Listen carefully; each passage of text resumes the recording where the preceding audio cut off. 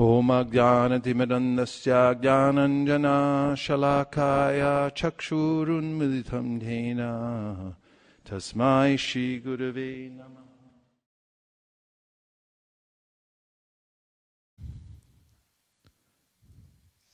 After hearing Rukmini's statement, Lord Krishna was very much pleased.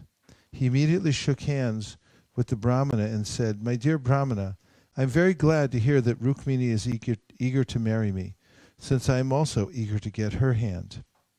My mind is always absorbed in thoughts of the daughter of Bhishmaka, and sometimes I cannot sleep at night because I am thinking of her. I can understand that the marriage of Rukmini with Shishupal has been arranged by her elder brother in a spirit of animosity toward me. So I am determined to give a good lesson to all these princes. Just as one extracts and uses fire after manipulating ordinary wood, after dealing with these demoniac princes, I shall forth Rukmini like fire from their midst." Krishna, upon being informed of the specific date of Rukmini's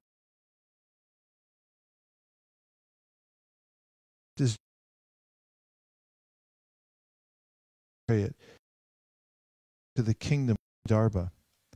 After hearing the driver has 4 special horses.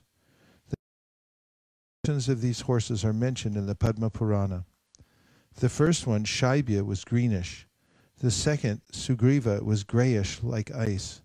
The third, Meghapushpa, was the color of a new cloud. And the last, Balahaka, was of ashen color.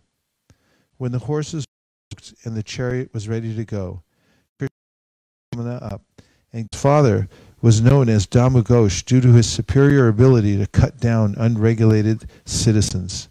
Dhamma means coming down, and Ghosha means famous. So he was famous for controlling the citizens. Dhamma thought that if Krishna came to disturb the marriage ceremony, he would certainly cut him down with his military power. Therefore, after performing the various auspicious ceremonies, Dhamma gathered his military divisions. He took many elephants garlanded with golden necklaces and many similarly decorated chariots and horses. It appeared that Dhamma, along with his son and other companions, was going to Kundina, not exactly to get Shishupal married, but mainly to fight. When King Bhishmaka learned that Dhamma and his party were arriving, he left the city to receive them. Outside the city gate were many gardens where guests were welcome to stay.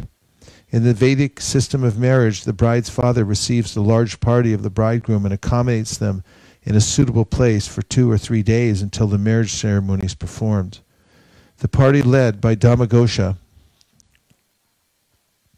contained thousands of men, among whom the prominent kings and personalities were Jarasandha, Dantavakra, Viduratha, and Paundraka. It was an open secret that Rukmini was meant to be married to Krishna, but that her elder brother Rukmi had arranged her marriage to Shishupal. There was also some whispering about a rumor that Rukmini had sent a messenger to Krishna. Therefore, the soldiers suspected that Krishna might cause a disturbance by attempting to kidnap Rukmini. Even though they were not without fear, they were all prepared to give Krishna a good fight to prevent the girl from being taken away. Shri Balaram received the news that Krishna had left for Kundina, accompanied only by a Brahmana, and that Shishupal was there with a large number of soldiers. Balaram suspected that they would attack Krishna, and thus out of great affection for his brother, he took strong military divisions of chariots, infantry, horses, and elephants, and went to the precincts of Kundina.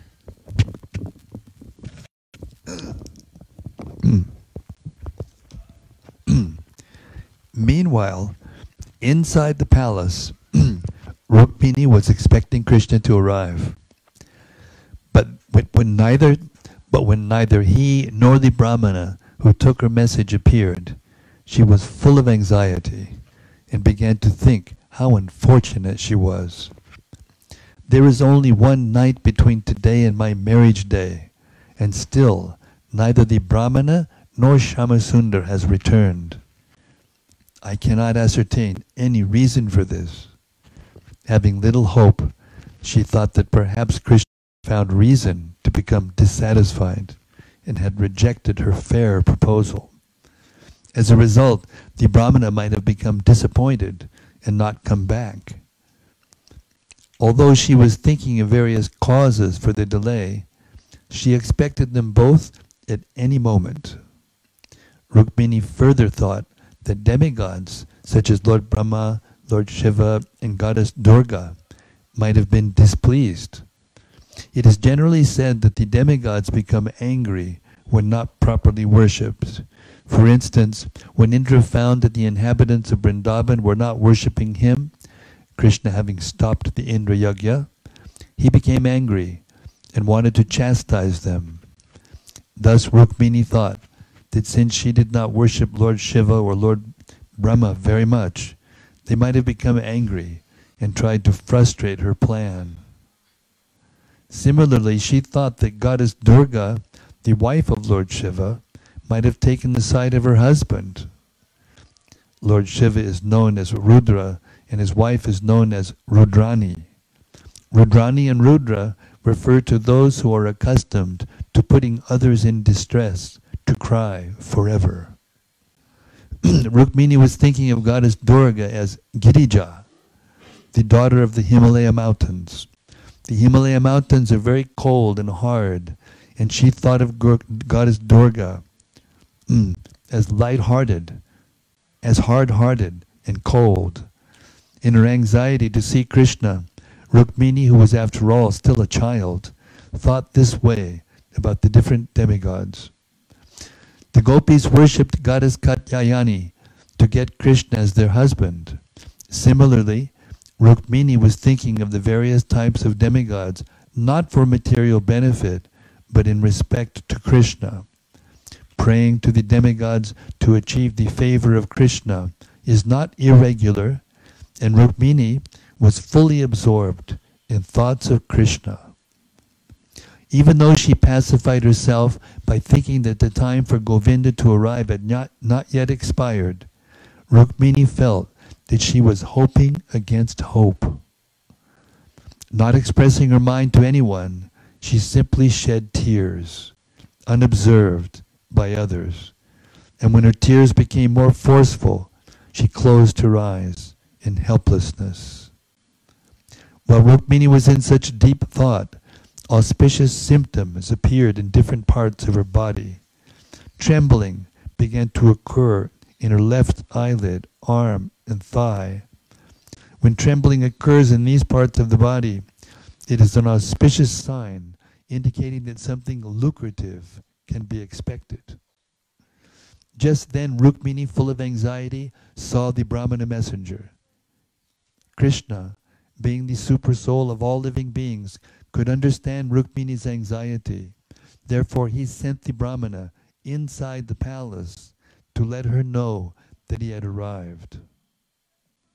When Rukmini saw the Brahmana, she could understand the auspicious trembling of her body and immediately became elated. She smiled and inquired whether Krishna had already come. The Brahmana replied that the son of the Yadu dynasty, Sri Krishna, had arrived. He further encouraged her by saying that Krishna had promised to carry her away without fail. Rukmini was so elated by the Brahmana's message that she wanted to give him in charity everything she possessed. However, finding nothing suitable for presentation, she simply offered him her respectful obeisances. The obeisances are a big thing, huh? The significance of offering respectful obeisances to a superior is that the one offering obeisances is obliged to the respected person. In other words, Rukmini implied that she would remain ever grateful to the Brahmana. Anyone who gets the favor of the goddess of fortune, as did this Brahmana, is without a doubt, always happy in material opulence. When King Bhishmaka heard that Krishna and Balaram had come, he invited them to see the marriage ceremony of his daughter. Immediately he arranged to receive them, along with their soldiers, in a suitable garden house. As was the Vedic custom, the king offered Krishna and Balaram honey and fresh-washed garments. He was hospitable, not only to Krishna and Balaram and kings such as Jarasandha, but also to many other kings and princes, according to their personal strength, age, and material possessions. Out of curiosity and eagerness, the people of Kundina assembled before Krishna and Balaram to drink the nectar of their beauty. With tearful eyes, they offered Krishna and Balaram their silent respects. They were very much pleased, considering Lord Krishna the suitable match for Rukmini. They were so eager to unite Krishna and Rukmini that they prayed to this personality of Godhead, "Our dear Lord, if we have performed any pious activities with which you are satisfied, kindly be merciful upon us and accept the hand of Rukmini."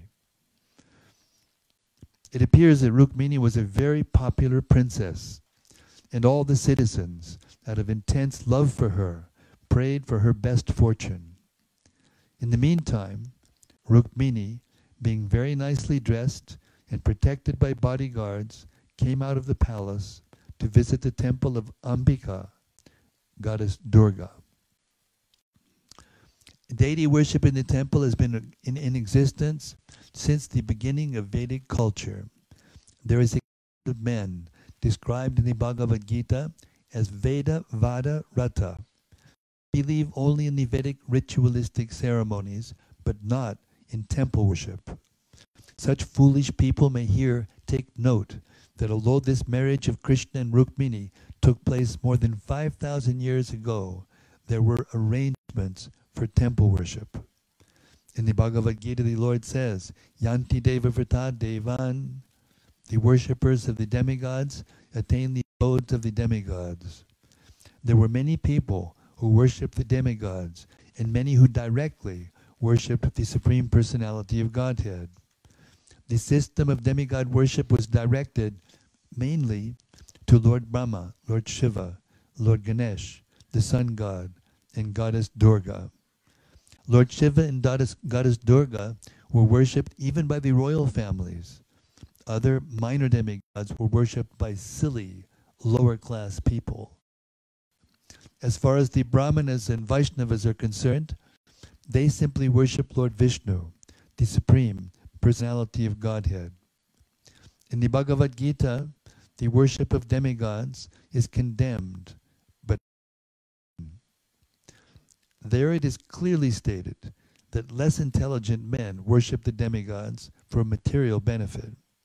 On the other hand, even though Rukmini was the goddess of fortune, she went to the temple of goddess Durga because the family deity was worshipped there. In Srimad Bhagavatam it is stated that as Rukmini proceeded toward the temple of goddess Durga, within her heart she always thought of the lotus feet of Krishna. Therefore, when Rukmini went to the temple, it was not with the intention of an ordinary person who goes to beg for material benefits. Her only goal was Krishna. As Rukmini proceeded toward the temple, she was silent and grave. Her mother and her girlfriends were by her side, and the wife of a Brahmana was in the center. Surrounding her were royal bodyguards. This custom of a would-be brides going to the temple of a demigod is still practiced in India. As the procession continued, various musical sounds were heard. Conch shells, drums such as panavas, and bugles of different sizes such as turiyas and beris combined to make a sound which was not only auspicious but very sweet to hear. Thousands of wives of respectable Brahmanas were present, all dressed very nicely with suitable ornaments. They presented Rukmini with flower garlands, sandalwood pulp, and a variety of colorful garments to assist her in worshipping Lord Shiva, Goddess Durga. Some of these ladies were very old and knew perfectly well how to chant prayers to Goddess Durga and Lord Shiva. So, followed by Rukmini and others, they led these prayers before the deity. Rukmini offered her prayers to the deity by saying, "My dear goddess Durga, I offer my respectful obeisances unto you, as well as to your children." Goddess Durga has 4 famous children, 2 daughters, the goddess of fortune, Lakshmi, and the goddess of learning, Saraswati, and 2 sons, Lord Ganesh and Lord Kartikeya. They are all considered demigods and goddesses. Since goddess Durga is always worshipped with her famous children, Rukmini specifically offered her respectful obeisances to the deity in that way. However, her prayers were special. Ordinary people pray to goddess Durga for material wealth, fame, profit, strength, and so on. Rukmini, however, desired to have Krishna for her husband, and therefore prayed that the deity be pleased with her and bless her with that benediction. Since she desired only Krishna, her worship of the demigods is not condemned. While Rukmini was praying, she presented a variety of items before the deity, chief of which were water, different kinds of flames, incense, garments, garlands, and various foods prepared with ghee, such as puris and kachoris. She also offered fruits, sugarcane, betel nuts, and spices. With great devotion, Rukmini offered them to the deity according to the regulative principles, directed by the old Brahmana ladies. After this ritualistic ceremony, the ladies offered the remnants of the food to Rukmini as prasadam, which she accepted with great respect. Then Rukmini offered her obeisances to the ladies and to goddess Durga. After the business of deity worship was finished, Rukmini caught hold of the hand of one of her girlfriends in her own hand, which was decorated with a jeweled ring, and left the temple in the company of the others.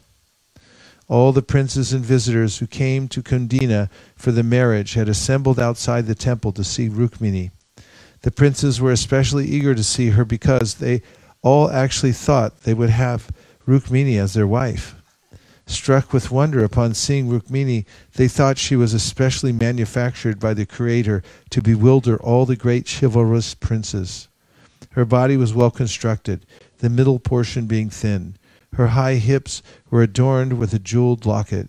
She had pink lips, and the beauty of her face was enhanced by her slightly scattered hair and by different kinds of earrings.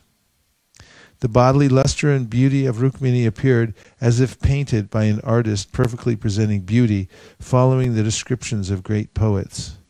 Rukmini's breasts are described as being somewhat high, indicating that she was just a youth, not more than 13 or 14 years old. Her beauty was specifically intended to attract the attention of Krishna. Although the princes gazed upon her beautiful features, she was not at all proud. Her eyes moved restlessly, and when she smiled very simply, like an innocent girl, her teeth appeared just like jasmine buds. Expecting Krishna to take her away at any moment, she proceeded slowly toward her home. Her legs moved just like a full-grown swan, and her ankle bells tinkled mildly. The chivalrous princes assembled there were so overwhelmed by Rukmini's beauty that they became almost unconscious and fell from their horses and elephants. Full of lust, they hopelessly desired Rukmini's hand, comparing their own beauty to hers. Srimati Rukmini, however, was not interested in any of them. In her heart, she was simply expecting Krishna to come and carry her away. As she was adjusting the ornaments on a finger of her left hand, she happened to look upon the princes and suddenly saw that Krishna was present amongst them. Although Rukmini had never before seen Krishna, she was always thinking of him. Thus, she had no difficulty recognizing him amongst the princely order. Krishna, unconcerned with the other princes, immediately took the opportunity. Krishna, unconcerned with the other princes, immediately took the opportunity to place Rukmini on his chariot, marked by a flag bearing an image of Garuda. He then proceeded slowly, without fear, taking Rukmini away exactly as a lion takes a deer from the midst of jackals. Meanwhile, Balaram appeared on the scene with the soldiers of the Yadu dynasty. Jarasandha, who had many times experienced defeat by Krishna, roared, "How is this? Krishna is taking Rukmini away from us without opposition. What is the use of us being chivalrous fighters with arrows? My dear princes, just look. We are losing our reputation. He is just like a jackal taking booty from a lion." Thus ends the Bhaktivedanta purport of the 53rd chapter of Krishna. Krishna kidnaps Rukmini. Bravo. Chapter 54. Krishna defeats all the princes and takes Rukmini home to Dwarka.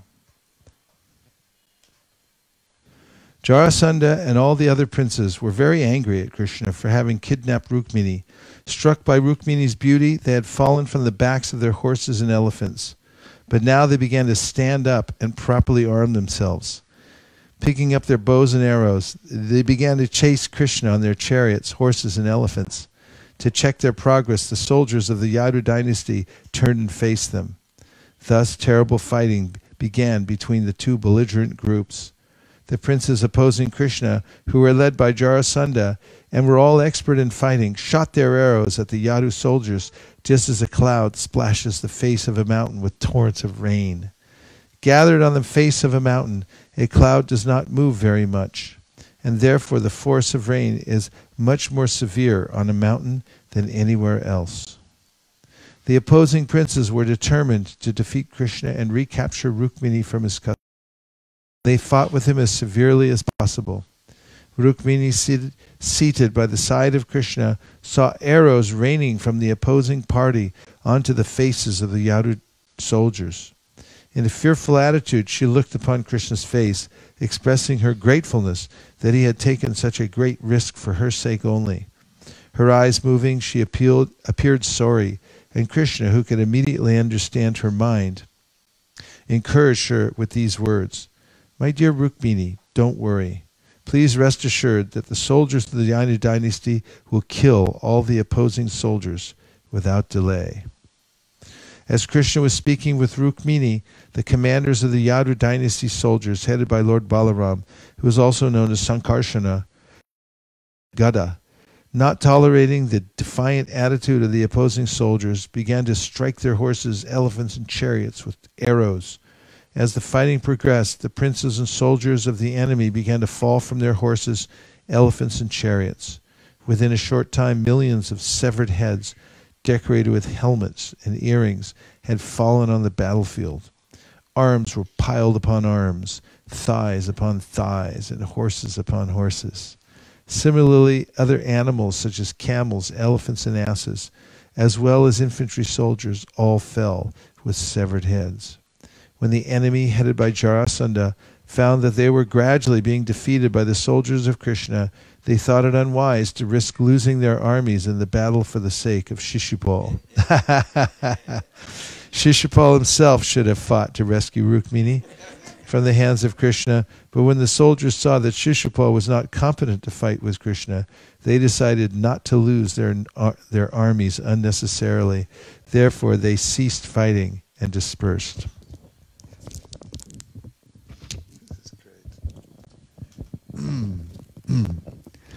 Some of the princes, as a matter of etiquette, appeared before Shishupal. They saw that Shishupal was discouraged, like one who has lost his wife. His face appeared dried up, and he had lost all his energy, and all the luster of his body had disappeared. They addressed Shishupal thus, "Our dear Shishupal, don't be discouraged in this way. You belong to the royal order and are the chief amongst the fighters. There is no question of distress or happiness for a person like you, because neither of these conditions is everlasting. Take courage. Don't be disappointed by this temporary reversal. After all, we are not the final actors. As puppets dance in the hands of a magician, we are all dancing by the will of the Supreme, and according to his plan alone, we suffer distress or enjoy happiness. We should therefore be equipoised in all circumstances." Although in the beginning the princes had been full of hope for success in their heroic action, after their defeat, they could only try to encourage Shishupal with flattering words. Thus Shishupal, instead of marrying Rukmini, had to be satisfied with the flattering words of his friends. And he returned home in disappointment. The kings who had come to assist him, also disappointed, then returned to their respective kingdoms. The whole catastrophe of the defeat was due to the envious nature of Rukmini's elder brother Rukmi. Having seen his sister forcibly taken away by Krishna after he had planned to marry her to Shishupal, Rukmi was frustrated. So after Shishupal, his friend and intended brother-in-law, returned home, Rukmi, very much agitated, was determined to teach Krishna a lesson personally. He called for his own soldiers, in military consisting of horses, chariots, and infantry, and equipped with this military strength, he began to follow Krishna to Dwarka. To show his prestige, Rukmi promised all the returning kings, "You could not marry my sister, Rukmini, but I cannot allow Rukmini taken away by Krishna. I shall teach him a lesson. Now I am going to follow him."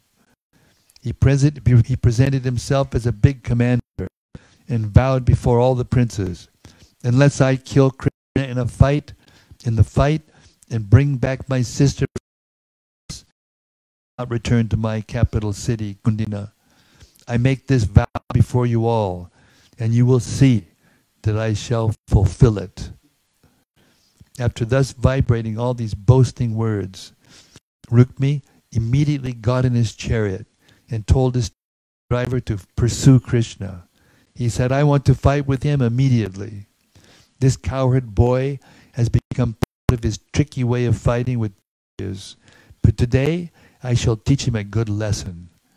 Because he had the impudence to kidnap my sister, I, with my sharp arrows, teach him very good lessons indeed." Thus this unintelligent man, Rukmi, ignorant of the extent of the strength of the personality of Godhead, voiced his impudent great stupidity. He soon stood before Krishna, him repeatedly, "Stop for a minute and fight with me." After saying this, he arrows against Krishna's body. Condemned Krishna as the most attendant of the Yadudeva, him to stand before him for a minute so that he could teach. "You were carrying away my sister just like a crow, stealing Clara for use in a sacrifice. You are proud of your military strength, but you cannot fight according to regulative principles. You have stolen her. Now I shall relieve you of your false prestige. You can keep my sister in your possession only until I beat you to the ground for good." Lord Krishna, after hearing all these crazy words from Rukmi, immediately the string of Rukmi's bow, making him unable to use another arrow. Rukmi immediately took another 5 arrows at Krishna. Being attacked for the second time, severed Rukmi's third bow, and Krishna its string. To teach Rukmi, Krishna shot 6 arrows at him, and then horses with 4 arrows, killing the chariot driver with another arrow, and chopping off the upper portion of Rukmi's chariot, including the flag, with the remaining 3 arrows. Rukmi, having run out of arrows, took assistance from swords, shields, tridents, lances, and similar weapons used for fighting hand to hand. But Krishna immediately broke them all in the same way. Being repeatedly baffled in his attempts, Rukmini took his sword and ran swiftly toward Krishna, just as a fly proceeds toward a fire. But as soon as Rukmini reached Krishna, Krishna cut his weapon to pieces. This time Krishna took out his sharp sword and was about to kill him immediately. But Rukmini's sister, Rukmini, understanding that this time Krishna would not excuse her brother, fell down at Krishna's lotus feet, and in a very grievous tone, trembling with great fear, began to plead with her husband. Rukmini first addressed Krishna as Yogeshwar. Yogeshwar means one who was possessed of inconceivable opulence and energy. Krishna possesses inconceivable opulence and energy, whereas Rukmini's brother had only limited military potency. Krishna is immeasurable, whereas her brother. Therefore, Rukmini was not comparable even to an insignificant insect before the unlimited power of Krishna. She also addressed Krishna as the god of the gods. There are many powerful demigods, such as Lord Brahma, Lord Shiva, Indra, Chandra, and Varuna. But Krishna is the lord of all these gods, whereas Rukmini's brother was not only an ordinary human being, but in fact the lowest of all, because he had no understanding of Krishna. In other words, a human being who has no conception of the actual position of Krishna is the lowest in human society. Then Rukmini addressed Krishna as Mahabhuja, which means one with unlimited strength. She also addressed Krishna as Jagatpati, the master of the whole cosmic manifestation. In comparison, her brother was only an ordinary prince. In this way, Rukmini compared the position of Rukmini with that of Krishna, and very feelingly pleaded with her husband not to kill her brother, just at the auspicious time of her being united with Krishna, but to excuse him. In other words, she displayed her real position as a woman. She was happy to get Krishna as her husband at the moment when her marriage was to be performed, but she did not want to be it. She did not want it to be at the loss of her elder brother, who, after all, loved his young sister and wanted to hand her over to one who, according to his calculations, was a better man. While Rukmini was praying to Krishna for the life of her brother, her whole body trembled, and because of her anxiety, her face appeared to dry up, and her throat became choked. And due to her trembling, the ornaments of her body loosened and fell scattered on the ground. In this manner, when Rukmini was very much perturbed, she fell down on the ground, and Lord Krishna immediately became compassionate and agreed not to kill the foolish Rukmini. But at the same time, he wanted to give him some light punishment, so he tied him up with a piece of cloth and snipped at his mustache, beard, and hair, keeping some spots here and there. While Krishna was dealing with Rukmini in this way, the soldiers of the Yadu dynasty, commanded by Balaram himself, broke the whole strength of Rukmini's army, just as an elephant in a pond discards the feeble stem of a lotus flower. In other words, as an elephant breaks the whole construction of a lotus flower while bathing in a reservoir of water, the military strength of the Yadus broke up Rukmini's forces. When the commanders of the Yadu dynasty came back to see Krishna, they were all surprised to see the condition of Rukmini. Lord Balaram became especially compassionate toward his sister-in-law, who was newly married to his brother. To please Rukmini, Balaram personally untied Rukmini, and to further please her, Balaram, as the elder brother of Krishna, spoke some words of chastisement. "Krishna, your action is not at all satisfactory," he said. "This is an abomination very much contrary to our family tradition. To cut someone's hair and shave his mustache and beard is almost comparable to killing him. Whatever Rukmi might have been, he is now our brother-in-law, a relative of our family, and you should not put him in such a condition." After this, to pacify Rukmini, Lord Balaram said to her, "You should not be sorry that your brother has been made odd-looking. Everyone suffers or enjoys the results of his own actions." Lord Balaram wanted to impress upon Rukmini that she should not be sorry for the consequences her brother suffered due to his actions. There was no need of being too affectionate towards such a brother. Lord Balaram again turned toward Krishna and said, "My dear Krishna, a relative, even though he commits such a blunder and deserves to be killed, should be excused. For when such a relative is conscious of his own fault, that consciousness itself is like death. Therefore, there is no need to kill him." And that ends our morning reading of Krishna, the Supreme Personality of Godhead. We're continuing with Krishna, the Supreme Personality of Godhead. We're partway through chapter 54. Krishna defeats all the princes and takes Rukmini home to Dwarka. Balaram again turned toward Rukmini and informed her that the current duty of the Kshatriya in human society is so fixed that according to the principles of fighting, one's own brother may become an enemy. Then a Kshatriya does not hesitate to kill his own brother.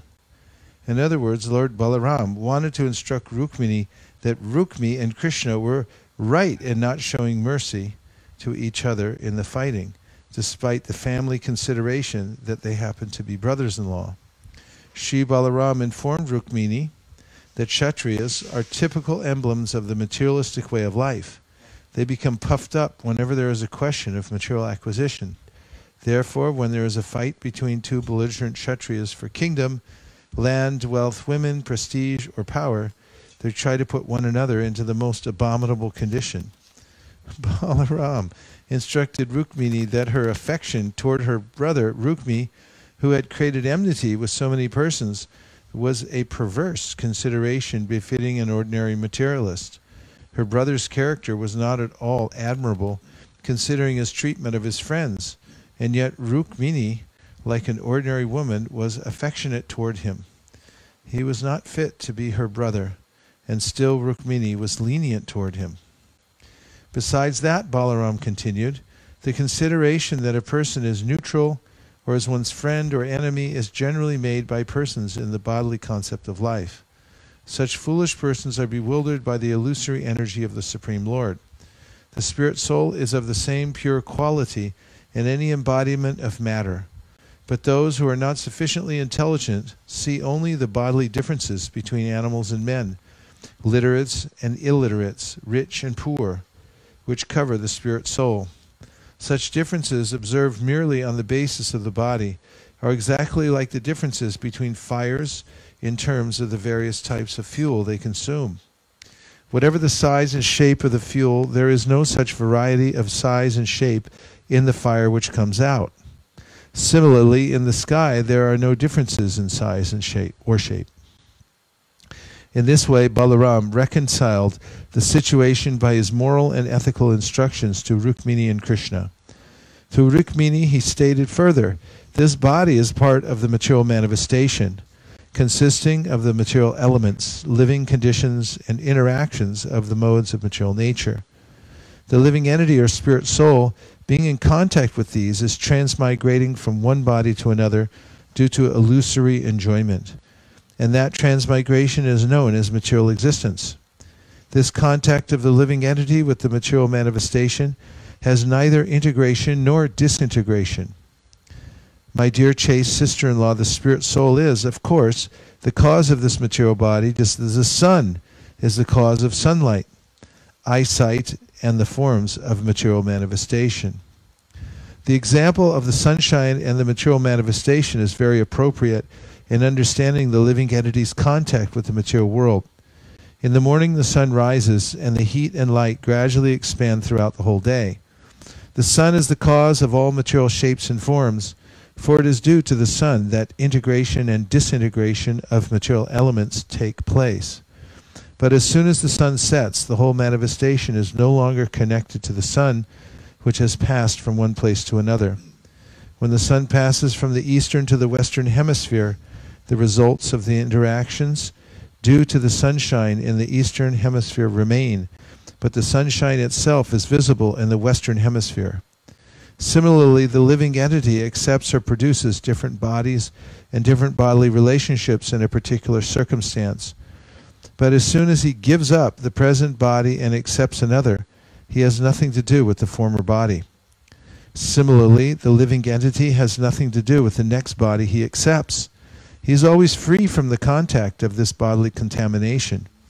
Therefore, continued Balaram, the appearance and disappearance of the body have nothing to do with the living entity, just as the waxing and waning of the moon have nothing to do with the moon. When the moon waxes, we falsely think that the moon is developing, and when it wanes, we think the moon is decreasing. Factually, the moon, as it is always the same. It has nothing to do with such visible activities of waxing and waning. Lord Balaram continued, one's consciousness in material existence can be compared to sleeping and dreaming. When a man sleeps, he dreams of many non-factual happenings, and as a result of dreaming, he becomes subject to different kinds of distress and happiness. Similarly, when a person is in the dream of material consciousness, he suffers the effects of accepting a body and giving it up again in material existence. Opposite to this material consciousness is Krishna consciousness. In other words, when a man is elevated to the platform of Krishna consciousness, he becomes free from this false conception of life. In this way, Sri Balaram instructed Rukmini in spiritual knowledge. He further addressed his sister-in-law thus, "Sweet, smiling Rukmini, do not be aggrieved by false notions caused by ignorance. Only because of false notions does one become unhappy, but one can immediately remove this unhappiness by discussing the philosophy of actual life. Be happy on that platform only. Be happy on that platform only." After hearing such enlightening instructions from Sri Balaram, Rukmini immediately became pacified and happy and adjusted her mind, which was very much afflicted by the degraded position of her brother Rukmi. As far as Rukmi was concerned, his promise was not fulfilled, nor was his mission successful. He had come from home with his soldiers and military phalanx to defeat Krishna and release his sister, but on the contrary, he lost all his soldiers and military strength. He was personally degraded and very sorry, but by the grace of the Lord, he could continue his life to its fixed destination. Because he was a Kshatriya, he could remember his promise that he would not return to his capital city, Kundina, without killing Krishna and releasing his sister, which he had failed to do. Therefore, he decided in anger not to return to his capital city, and he constructed a small cottage in the village known as Bhojakata, where he resided for the rest of his life.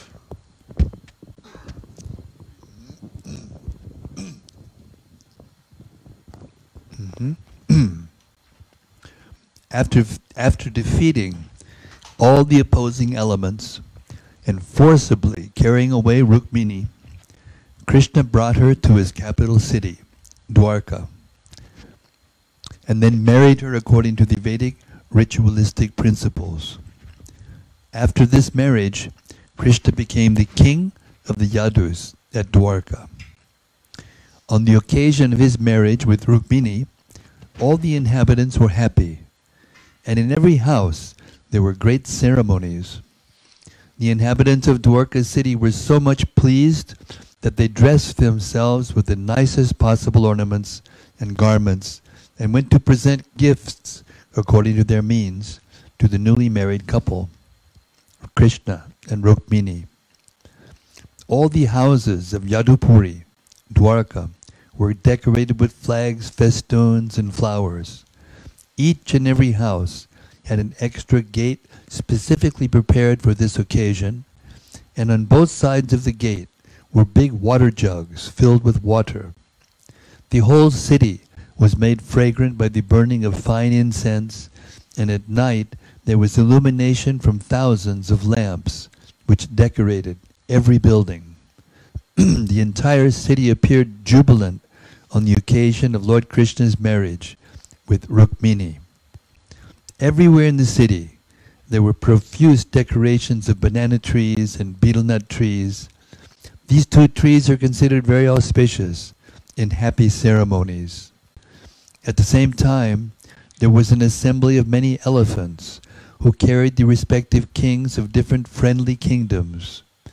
It is the habit of the elephant that whenever he sees some small plants and trees, out of his sportive and frivolous nature, he uproots the trees and throws them hither and thither. The elephants assembled on this occasion also scattered the banana and betel nut trees, but in spite of such intoxicated action, the whole city, with the trees thrown here and there, looked very nice. The friendly kings of the Kurus and the Pandavas were represented by Bhishma, Dhritarashtra, the 5 Pandava brothers, King Drupada, King Santardana, and Rukmini's father, Bhishmaka. Because of Krishna's kidnapping Rukmini, there was initially some misunderstanding between the two families, but Bhishmaka, king of Vidarbha, being approached by Sri Balaram and persuaded by many saintly persons, was induced to participate in the marriage ceremony of Krishna and Rukmini. Although the incident of the kidnapping was not a very happy occurrence in the kingdom of Vidarbha, kidnapping was not an unusual affair among Kshatriyas. Kidnapping was in fact current in almost all their marriages. Anyway, King Bhishmaka was from the very beginning inclined to hand over his beautiful daughter to Krishna. In one way or another, his purpose had been served, and so he was pleased to join the marriage ceremony, even though his eldest son was degraded in the fight. It is mentioned in the Padma Purana that Maharaj Nanda and the cowherd boys of Vrindavan joined the marriage ceremony. Kings from the kingdoms of Kuru, Srinjaya, Kekaya, Vidarbha, and Kunti all came to Dwarka on this occasion and met with one another very joyfully. The story of Rukmini's being kidnapped by Krishna was poeticized, and professional readers recited it everywhere. All the assembled kings and their daughters especially were struck with wonder and very much pleased upon hearing the chivalrous activities of Krishna. In this way, all the visitors, as well as the inhabitants of Dwarka city, were joyful to see Krishna and Rukmini together. In other words, the goddess of fortune was now united with the Supreme Lord, the maintainer of everyone, and thus all the people felt extremely jubilant.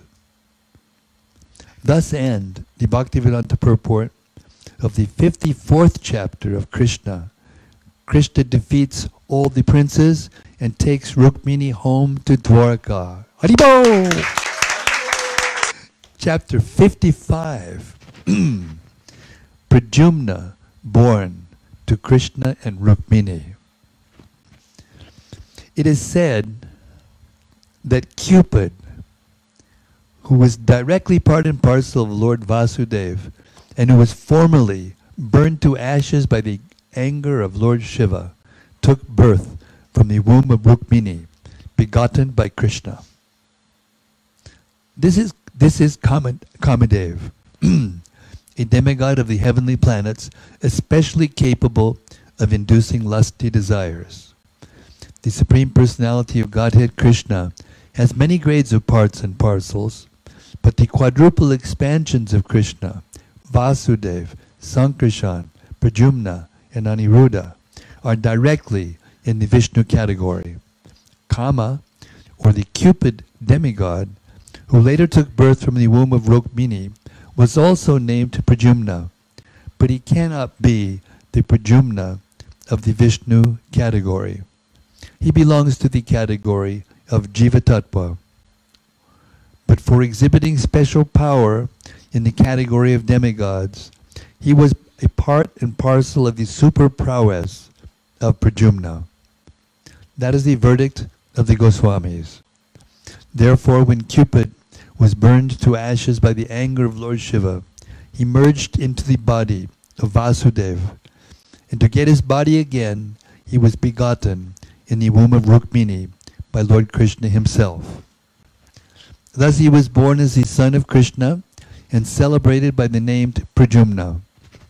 Because he was begotten by Lord Krishna directly, his qualities were most similar to those of Krishna.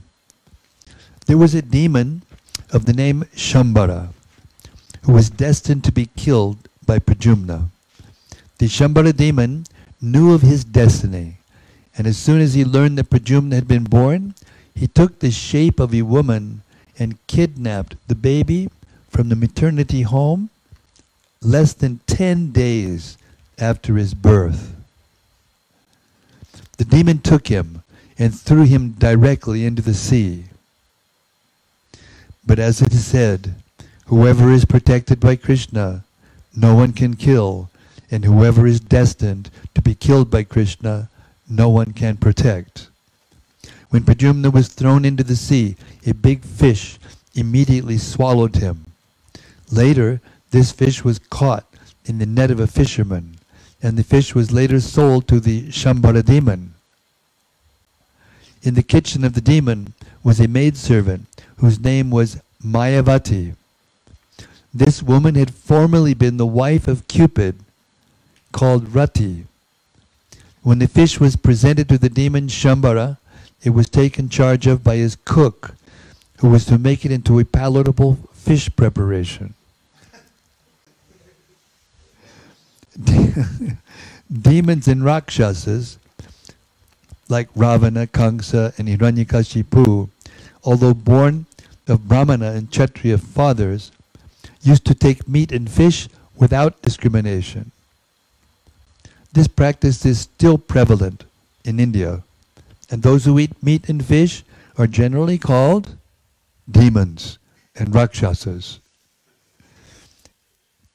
When the cook was cutting the fish, he found within its stomach a nice baby, which he immediately presented into the charge of Mayavati, who was an assistant in the kitchen affairs. This woman was surprised to see how such a nice baby could remain within the belly of a fish, and the situation perplexed her. The great sage Narada then appeared and explained to her about the birth of Pradyumna and how the baby had been taken away by Shambhara and later thrown into the sea. In this way, the whole story was disclosed to Mayavati. Mayavati knew that she had previously been Rati, the wife of Cupid. After her husband was burned to ashes by the wrath of Lord Shiva, she was always expecting him to come back in a material form. This woman was engaged for cooking rice and dal in the kitchen, but when she got this nice baby and understood that he was Cupid, her own husband, she naturally took charge of him and with great affection began to bathe him regularly. Miraculously, the baby swiftly grew up, and within a very short period he became a beautiful young man. His eyes were just like the petals of a lotus flower, and his arms were long, reaching down to his knees. Any woman who happened to see him was captivated by his bodily beauty. Mayavati could understand that her former husband, Cupid, born as Pradyumna, had grown into such a nice young man, and she also gradually became captivated and lusty.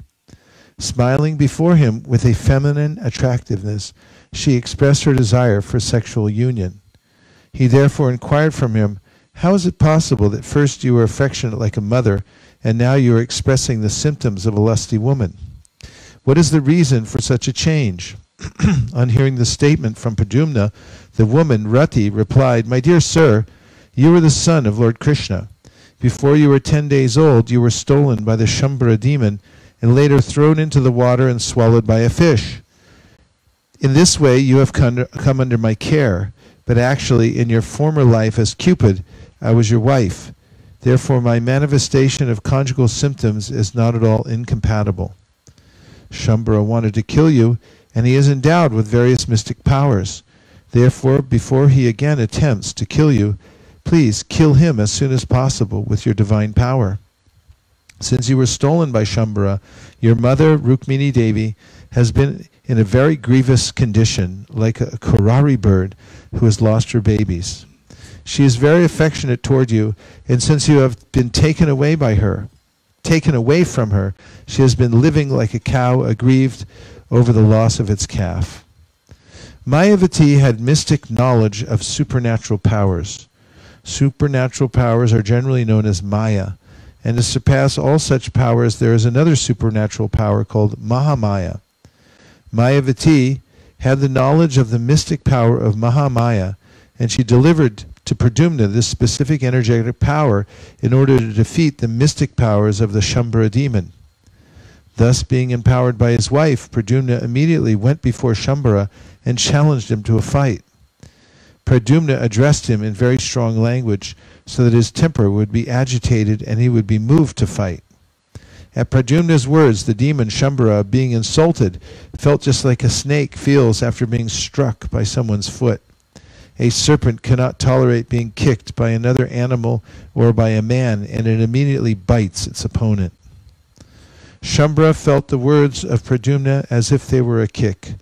He immediately took his club in his hand and appeared before Pradyumna to fight.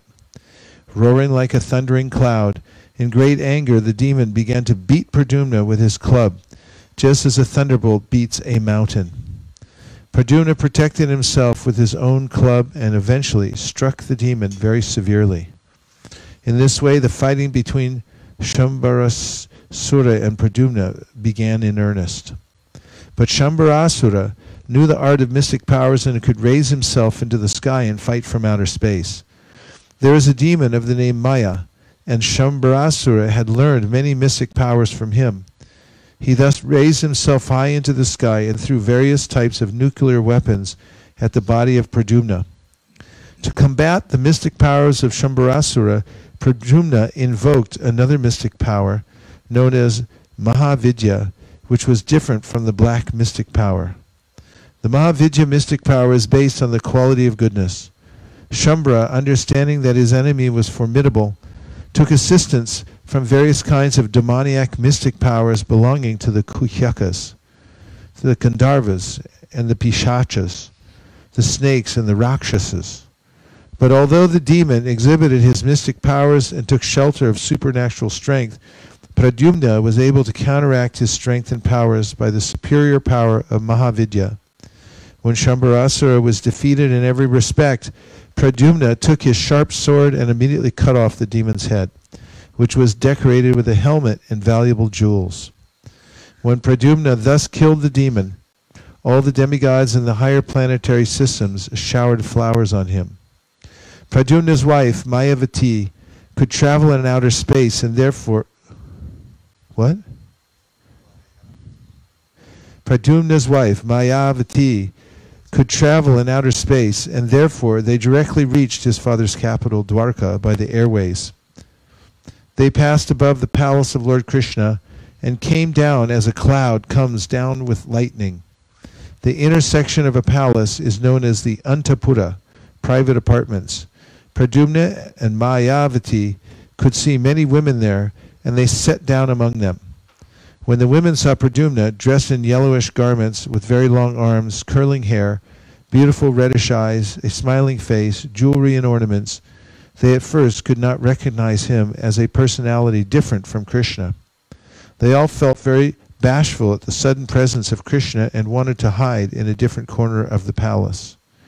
When the women saw, however, that not all the characteristics of Lord Krishna were present in the personality of Pradyumna, out of curiosity they came back to see him and his wife, Mayavati.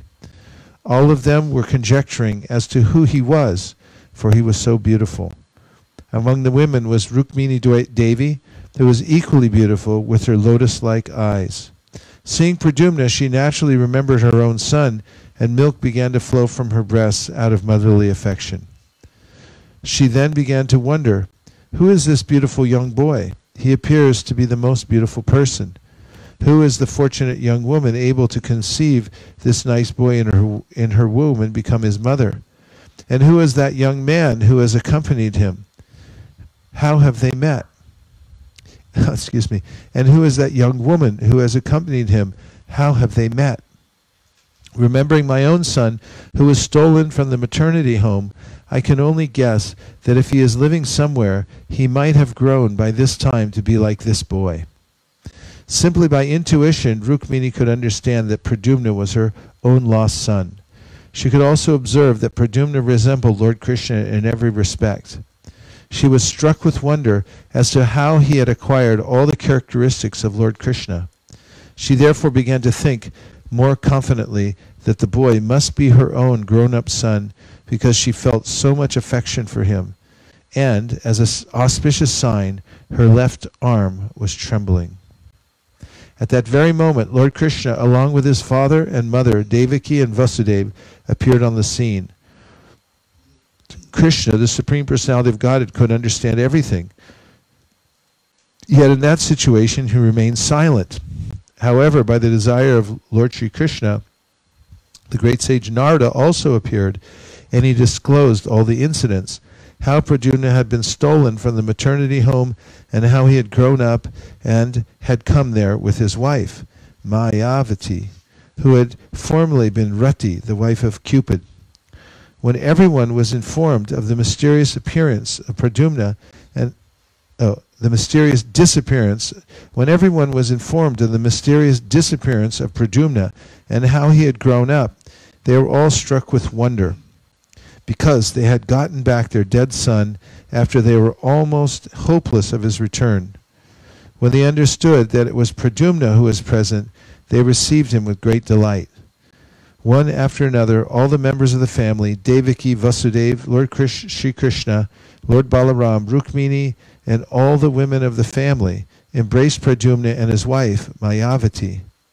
When the news of Pradyumna's return spread all over the city of Dwarka, all the astonished citizens came with great eagerness to see the lost Pradyumna.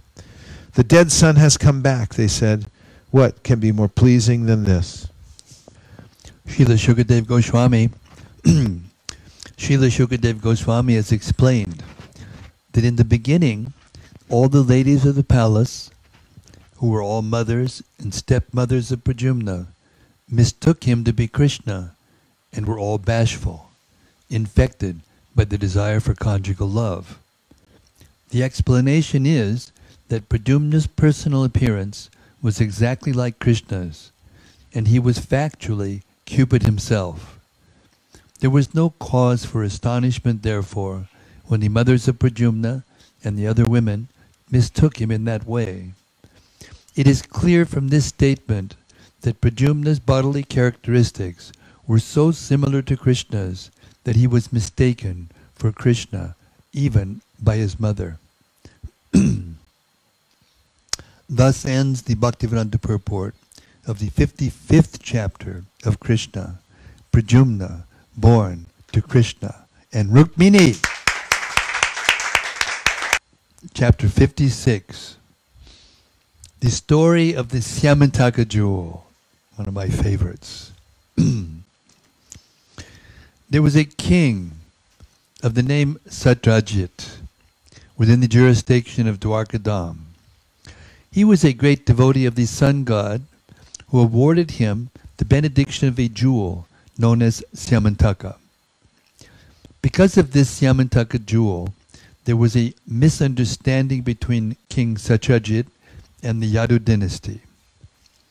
Later, the matter was settled when Satyajit voluntarily offered Krishna his daughter, Satyabhama, along with the Syamantaka jewel. Not only Satyabhama, but also Jambavati, the daughter of Jambavan, was married to Krishna on account of the Syamantaka jewel. These two marriages took place before the appearance of Pradyumna, which was described in the last chapter. How King Satyajit offended the Yadu dynasty, and how he later came to his senses and offered his daughter and the Syamantaka jewel to Krishna, are described as follows. Since he was a great devotee of the sun god, King Satyajit gradually entered into a very friendly relationship with him. The sun god was pleased with him and delivered to him an exceptional jewel known as Syamantaka. When Satyajit wore this jewel in a locket around his neck, he appeared exactly like an imitation sun god. Putting on this jewel, he entered the city of Dwarka, and people thought that the sun god had come into the city to see Krishna. They knew that Krishna, being the Supreme Personality of Godhead, was sometimes visited by the demigods. So while Satyajit was visiting the city of Dwarka, all the inhabitants except Krishna took him to be the sun god himself. Although King Satyajit was known to everyone, he could not be recognized because of the dazzling effulgence of the Syamantaka jewel. Mistaking Satyajit to be the sun god, some of the important citizens of Dwarka immediately went to Krishna to inform him that the sun god had arrived to see him. At that time, Krishna was playing chess. One of the important residents of Dwarka spoke thus: "My dear Lord Narayana, you are the Supreme Personality of Godhead.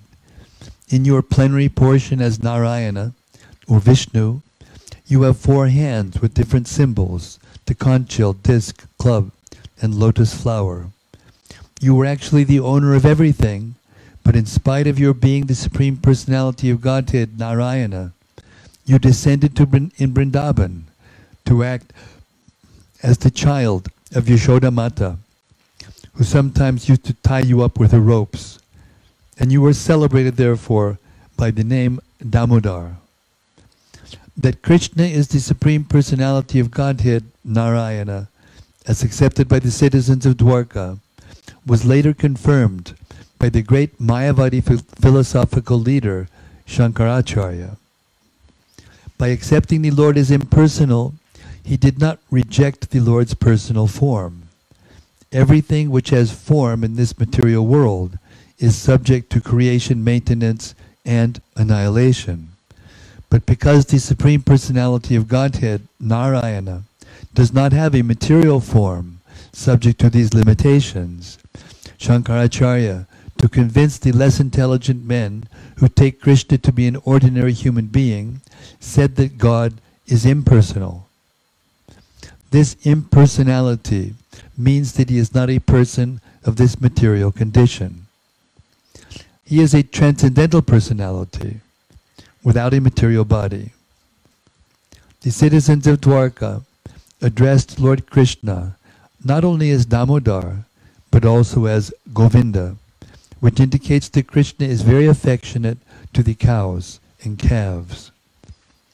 And just to refer to their intimate connection with Krishna, they addressed him as Yadunandana, because he was born the son of Vasudeva in the Yadu dynasty. The citizens of Dwarka concluded by addressing Krishna as the supreme master of the whole universe. They addressed Krishna in many different ways, proud of being citizens of Dwarka who could see Krishna daily. When Satyajit was visiting the city of Dwarka, the citizens felt great pride to think that although Krishna was living in Dwarka like an ordinary human being, the demigods were coming to see him. Thus they informed Lord Krishna that the sun god, with his glaring bodily effulgence, was coming to see him. The citizens of Dwarka confirmed that the sun god's coming into Dwarka was not very wonderful, because people all over the universe who were searching after the Supreme Personality of Godhead knew that he had appeared in the Yadu dynasty and was living in Dwarka as one of the members of that family. Thus the citizens expressed their joy on this occasion. On hearing the statements of his citizens, the all-pervasive personality of Godhead, Krishna, simply smiled.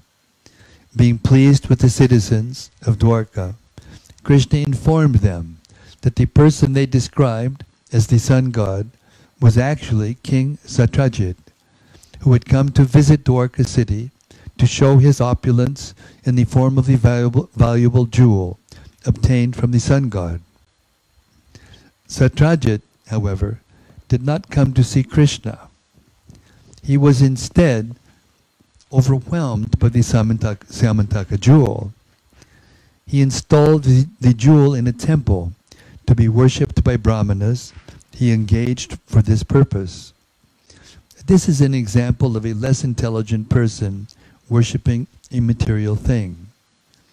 In the Bhagavad Gita it is said, in the Bhagavad Gita it is stated that less intelligent persons, in order to get immediate results, in the Bhagavad Gita it is stated that less intelligent persons, in order to get immediate results from their fruitive activities, worship the demigods created within this universe. The word materialist means one concerned with gratification of the senses within this material world. Although Krishna later asked for this Syamantaka jewel, King Satyajit did not deliver it. On the contrary, he installed the jewel for his own purposes of worship. And who would not worship that jewel? The Syamantaka jewel was so powerful that daily it produced a large quantity of gold. A quantity of gold is counted by a measurement called a bara. According to Vedic formulas, 1 bara is equal to about 20 pounds, and 1 mound equals about 82 pounds. The jewel was producing about 170 pounds of gold every day. Besides that, it is learned from Vedic literature that in whatever part of the world this jewel was worshipped, there was no possibility of famine, and wherever the jewel was present, there was no possibility of anything inauspicious, such as pestilence. Lord Krishna wanted to teach the world that the best of everything should be offered to the ruling chief of the country. King Ugrasena was the overlord of many dynasties and happened to be the grandfather of Krishna. So Krishna asked Satyajit to present the Syamantaka jewel to King Ugrasena. Krishna pleaded that the best should be offered to the king. But Satyajit, being a worshipper of the demigods, had become too materialistic and, instead of accepting the request of Krishna, thought it wiser to worship the jewel to get the 170 pounds of gold every day. Materialistic persons who can achieve such huge quantities of gold are not interested in Krishna consciousness. Sometimes, therefore, to show special favor, Krishna takes away one's great accumulations of materialistic wealth and thus makes one a great devotee. But Satyajit refused to abide by the order of Krishna and did not deliver the jewel. After this incident, Satyajit's younger brother, in order to display the opulence of the family, took the jewel, put it on his neck, and rode on horseback into the forest, making a show of his material opulence. While Satyajit's brother, who is known as Prasenna, was moving here and there in the forest, a big lion attacked him, killed both him and the horse on which he was riding, and took away the jewel to his cave. News of this was received by the gorilla king, Jambavan, who then killed that lion in the cave and took away the jewel. Jambavan had been a great devotee of the Lord since the time of Lord Ramachandra, so he did not take the valuable jewel as something he very much needed. He gave it to his young son to play with as a toy. In the city, when Satyajit's younger brother Prasenna did not return from the forest with the jewel, Satyajit became very upset. He did not know that his brother had been killed by a lion and that the lion had been killed by Jambavan. He thought instead that because Krishna wanted that jewel, which had not been delivered to him, Krishna might have therefore taken the jewel from Prasenna by force and killed him. This idea grew into a rumor which Satyajit spread in every part of Dwarka. The false rumor that Krishna had killed Prasenna and taken away the jewel spread everywhere like wildfire. Krishna did not like to be defamed in that way, and therefore he decided that he would go to the forest and find the Shamantaka jewel. Taking with him some of the important inhabitants of Dwarka, Krishna went to search out Prasenna, the brother of Satyajit, and found him dead, killed by the lion. At the same time, Krishna also found the lion killed by Jambavan, who is generally called Riksha. It was found that the lion had been killed by the hand of Riksha without the assistance of any weapon. Krishna and the citizens of Dwarka then found in the forest a great tunnel, said to be the path to Riksha's house. Krishna knew that the inhabitants of Dwarka would be afraid to enter the tunnel. Therefore he asked them to remain outside, and he himself entered the tunnel, the dark tunnel, alone to find Riksha, Jambavan. After entering the tunnel, Krishna saw that the valuable jewel known as Shamantaka had been given to the son of Riksha as a toy. To take the jewel from the child, Krishna approached and stood before him. When the nurse taking care of Riksha's child saw Krishna standing before her, she was afraid, thinking he might take away the valuable Shamantaka jewel, and she cried out loudly in fear. Hearing the nurse's cries, Jambavan appeared on the scene in a very angry mood. Jambavan was actually a great devotee of Lord Krishna, but because he was angry, he could not recognize his master and thought him to be an ordinary man. This brings to mind the statement of the Bhagavad Gita in which the Lord advises Arjuna to get free from anger, greed, and lust in order to rise to the spiritual platform. Lust, anger, and greed run parallel in the heart and check one's progress on the spiritual path. Not recognizing his master, Jambavan challenged him to fight. There was then a great fight between Krishna and Jambavan in which they fought like two opposing vultures. Whenever there is an edible corpse, an eatable corpse, the vultures fight heartily over the prey. Krishna and Jambavan first of all fought with weapons, then with stones, then with big trees, then hand to hand, until at last they were hitting each other with their fists, their blows like the striking of thunderbolts. Each expected victory over the other. But the fighting continued for 28 days, both in daytime and at night, without stopping. Although Jambavan was the strongest living entity of that time, practically all the joints of his bodily limbs became slackened and his strength was reduced practically to nil. For he was struck constantly by the fists of Sri Krishna. Feeling very tired with perspiration all over his body, Jambavan was astonished. Who was this opponent who was fighting so hard with him? Jambavan was quite aware of his own superhuman bodily strength, but when he felt tired from being struck by Krishna, he could understand that Krishna was no one else but his worshipable Lord, the Supreme Personality of Godhead. This incident has special significance for devotees. In the beginning, Jambavan could not understand Krishna because his vision was obscured by material attachment. He was attached to his boy and to the greatly valuable Shamantaka jewel, which he did not want to spare for Krishna. In fact, when Krishna came there, he was angry, thinking that Krishna had come to take away the jewel. This is the material position. Although one is very strong in body, that cannot help him understand Krishna. In a sporting attitude, Krishna wanted to engage in a mock fight with his devotee. As we have experienced from the pages of Srimad Bhagavatam, the Supreme Personality of Godhead has all the propensities and instincts of a human being. Sometimes in a sportive spirit, he wishes to fight to make a show of bodily strength, and when he so desires, he selects one of his suitable devotees to give him that pleasure. Krishna desired this pleasure of mock fighting with Jambavan. Although Jambavan was a devotee by nature, He did not know that his opponent was Krishna, while giving service to the Lord by his bodily strength. But as soon as Krishna was pleased by the fighting, Jambavan immediately understood that his opponent was none other than the Supreme Lord himself.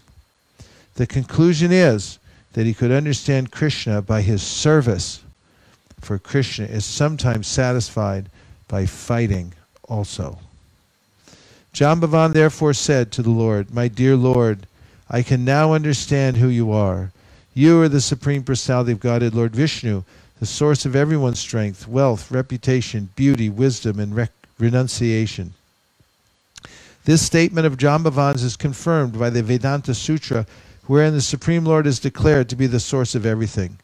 Jambavan identified Lord Krishna as the Supreme Personality, Lord Vishnu. "My dear Lord, you are the creator of the creators of the universal affairs." This statement is very instructive to the ordinary man who is amazed by the activities of a person with an exceptional brain.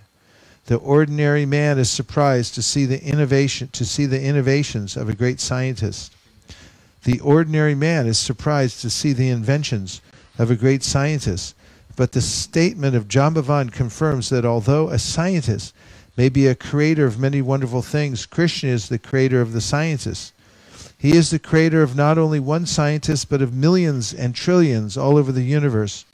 Jambavan said further, "Not only are you the creator of the creators, but you are also the creator of the material elements which the so-called creators manipulate."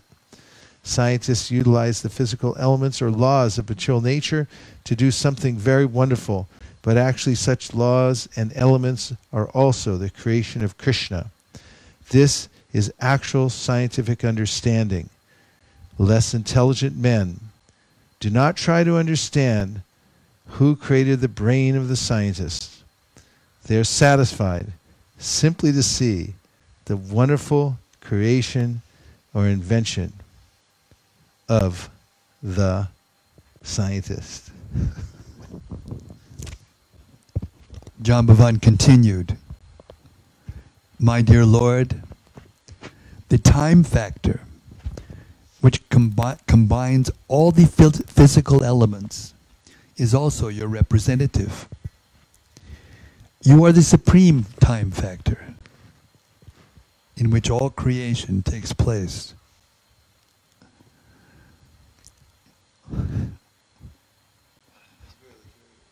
Really? Try it again. Jambavan continued, "My dear Lord, the time factor, which combines all the physical elements, is also your representative.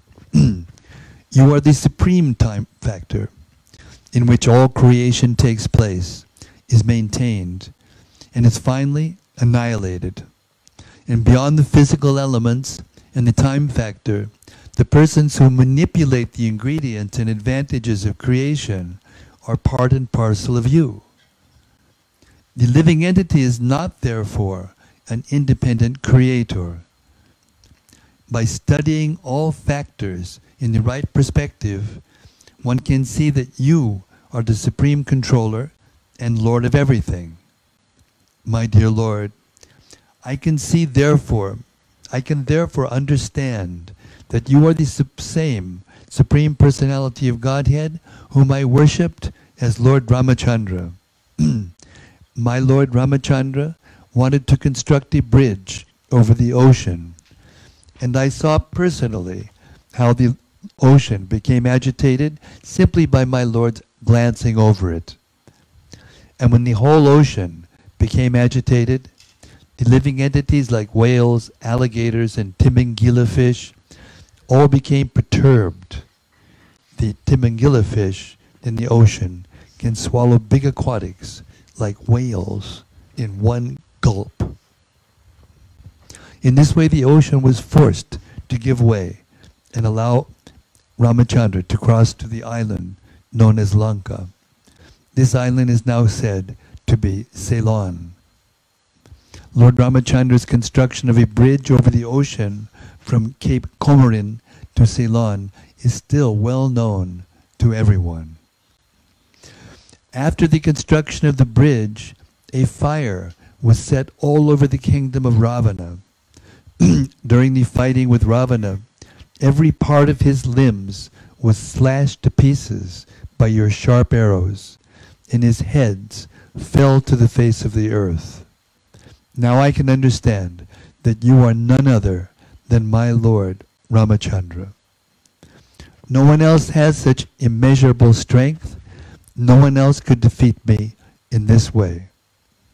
Lord Krishna was satisfied by the prayers and statements of Jambavan, and to mitigate Jambavan's pain, he began to lightly rub the lotus palm of his hand all over Jambavan's body. Thus Jambavan at once felt relieved from the fatigue of the great fight. Lord Krishna then addressed him as King Jambavan, because he, and not the lion, was actually the king of the forest, having killed a lion with his bare hands, without a weapon. Krishna informed Jambavan that he had come to ask for the Samataka jewel, because ever since it had been stolen, his name had been defamed by the less intelligent. Krishna plainly informed him that he had come there to ask for the jewel in order to be free from this defamation. Jambavan understood the whole situation, and to satisfy the Lord, he immediately delivered not only the Samantaka jewel, but also his daughter, Jambavati, who was of marriageable age, and presented her to Lord Krishna.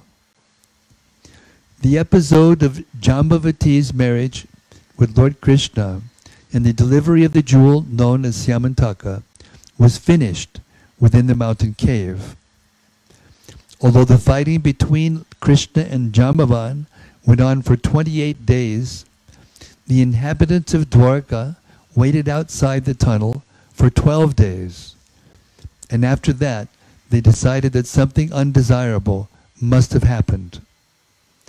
They could not understand for certain what had actually happened, and being very sorry and tired, they returned to the city of Dwarka. All the members of the family, namely Krishna's mother Devaki, his father Vasudeva, and his chief wife Rukmini, along with all other friends, relatives and residents of the palace, were very sorry when the citizens returned home without Krishna. Because of their natural affection for Krishna, they began to call Satyajit ill names, for he was the cause of Krishna's disappearance. They went to worship the goddess Chandrabhaga, praying for the return of Krishna. The goddess was satisfied by the prayers of the citizens of Dwarka, and she immediately offered them her benediction. Simultaneously, Krishna appeared on the scene, accompanied by his new wife, Jambavati, and all the inhabitants of Dwarka and relatives of Krishna became joyful. The inhabitants of Dwarka were as joyful as someone receiving a dear relative back from the dead. They had concluded that Krishna had been put into great difficulties due to the fighting. Therefore, they had become almost hopeless of his return. But when they saw that Krishna had actually returned, not alone, but with a new wife, Jambavati, they immediately performed a ceremony of celebration. King Ugrasena then called for a meeting of all important kings and chiefs. He also invited Satyajit. Before the whole assembly, Krishna explained the incident of the recovery of the jewel from Jambavan. Krishna wanted to return the valuable jewel to King Satyajit. Satyajit, however, was ashamed because he had unnecessarily defamed Krishna. He accepted the jewel in his hand, but he remained silent. Bending his head downwards, and without saying anything in the assembly of the kings and chiefs, he returned home with the jewel. Then he thought about how he could clear himself of the abominable act he had performed by defaming Krishna. He was conscious that he had offended Krishna very grievously, and that he had to find a remedial measure so that Krishna would again be pleased with him. King Satyajit was eager to get relief from the anxiety he had foolishly created due to being attracted by a material thing, specifically the Samantaka jewel. Truly afflicted by the offense he had committed against Krishna, he sincerely wanted to rectify it. From within, Krishna gave him good intelligence, and Satyajit decided to hand over to Krishna both the jewel and his beautiful daughter, Satyabhama. There was no alternative for mitigating the situation, and therefore he arranged the marriage ceremony of Krishna and his daughter. He gave in charity both the jewel and his daughter to the Supreme Personality of Godhead. Satyabhama was so beautiful and qualified that Satyajit, in spite of being asked for her hand by many princes, was waiting to find a suitable son-in-law. By the grace of Krishna, he decided to hand his daughter over to him. Lord Krishna, being pleased with Satyajit, informed him that he did not have any need of the Samantaka jewel. It is better to let it remain in the temple as you have kept it, he said, and every one of us will derive benefit from the jewel.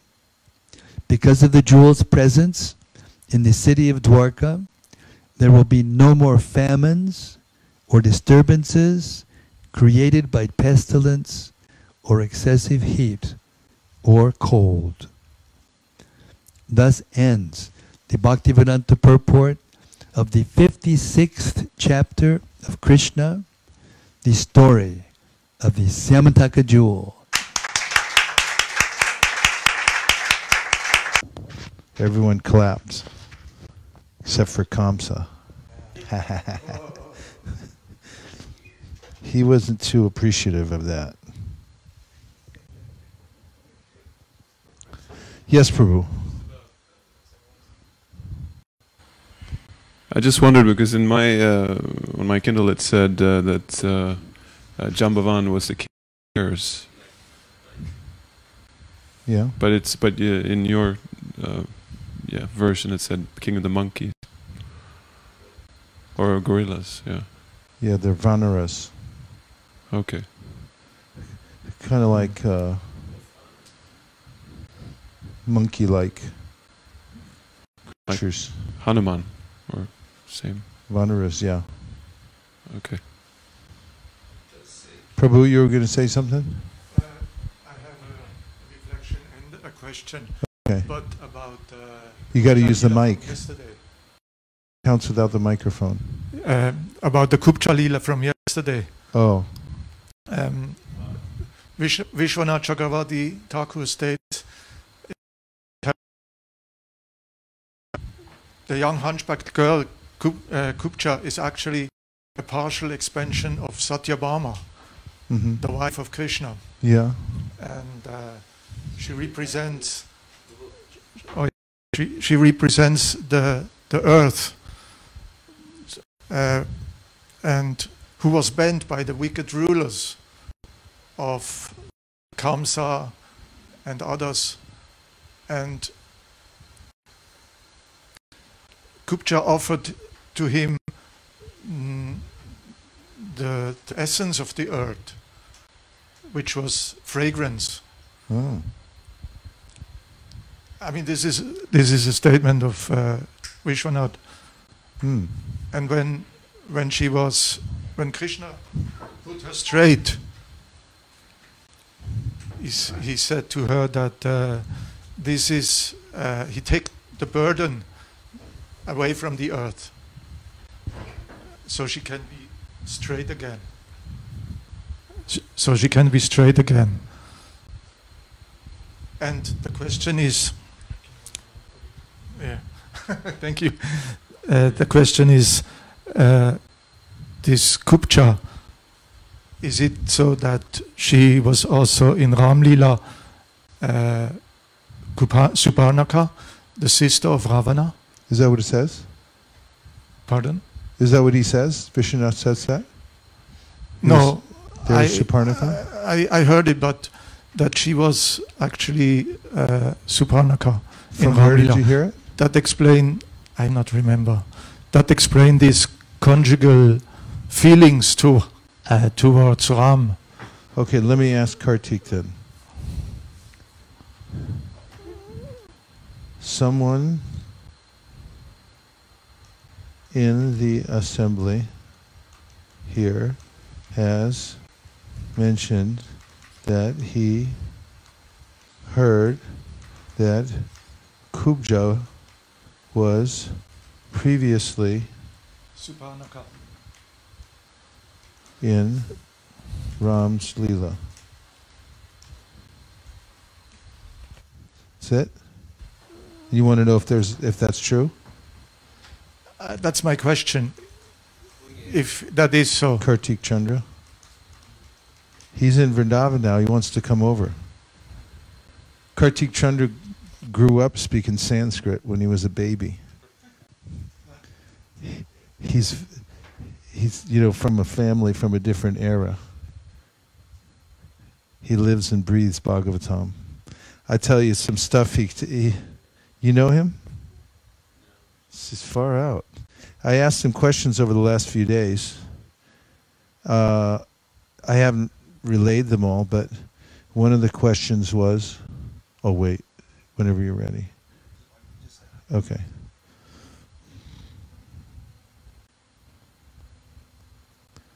Hare Krishna, Krishna Krishna, Hare Hare, Hare Rama,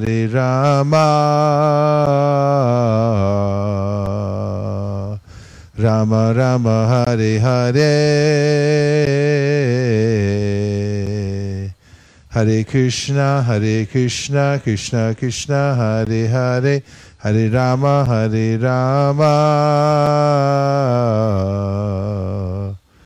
Rama Rama, Hare Hare.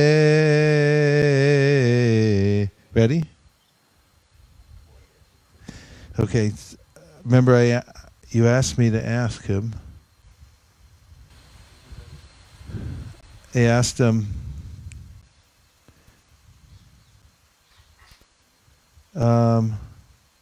Sri Shastra to show the Nityasiddha gopis who joined Krishna's Bhoma Leela in a special category. That is, are they different from the gopis who became Nityasiddha through sadhana by association with Krishna in this world? He gave me a number of citations from Skanda Purana. Says there were two types of leelas of the Lord, Vastavi in the spiritual world and Vyavaharika on earth. The participants in his leela are Nitya, that is, those who are eternally with him but come down with him for Vyavaharika leelas, Devadya, etc. That is, those who were taken by him to Dwarka and who were destroyed in the Mushala Parva and Talipsu.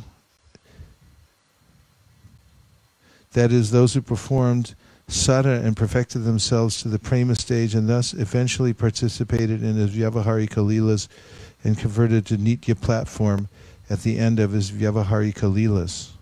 These three categories are further elaborated and described in Srila Rupa Goswami's Ujjvala Nilamani chapter 3, Sri Hari Priya Prakaranam. He gives extensive Sanskrit quotations about that and says Srila Jiva Goswami's commentary, Srila Vishwanath Chakravarti Thakur's commentary, Srila Vamshiyadari's commentary, and Sripad Vallabhacharya's commentary on Srimad Bhagavatam 1029.9 is very instructive in this regard. You may refer to the above mentioned references. Anyway, there's a lot extra work to do there, but listen to this. I was asking him about because I gave a class in New York, and it had to do with Balaram coming to Naimisharanya, and had the war taken place or not during that time? He answers You asked a question about Lord. You asked a question about Lord Balaram's going on pilgrimage, and Sutta Goswami's narrating Srimad Bhagavatam. You asked a question about Lord Balaram. You asked a question about Lord Balaram's going on pilgrimage, and Sutta Goswami's narrating Srimad Bhagavatam to the sages, and the time gap between that. I will attempt to answer it below. The simple answer is Lord Balaram went on pilgrimage in October 3137 BCE when the Mahabharata war took place because he did not wish to witness the war. The same year he killed Ramaharshan Sutta and then went for an additional year of pilgrimage as an atonement on the advice of the sages. 35 years later, Kali Yuga begins on 18th February 3102 BCE, and Shaunaka plus 88,000 sages start a 1,000-year yajna. 30 years after the beginning of Kali Yuga, Maharaj Parikshit is cursed in August 3072 BCE. This is when Shukadeva Goswami narrates the Srimad Bhagavatam to him, and Ugrashava Sutta Goswami hears it in the audience. And Ugrashava Sutta Goswami then narrates it to Shaunaka plus 88,000 sages the same year. I have attached the detailed chronology in my email. And there is a detailed, that's the summary, the detailed chronology is there. I knew that. Why wouldn't I know that? Okay. Any other comments?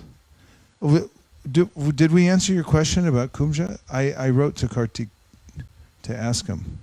You never heard that. Heard what? No, but I mean, you know, there's all kinds of commentaries and things like that. But that's what you wanted to know, right? Yeah, we'll check on it. And also, you know, like, there's so many different commentaries you can read. Mukunda Datta Prabhu, you know, I remember when he gave a class at Sadhu Sangha in North Carolina, and someone had mentioned about the pastime of Bali Maharaj and how in the next life, who was it? Who was, yeah, the sister, I'm trying to remember, had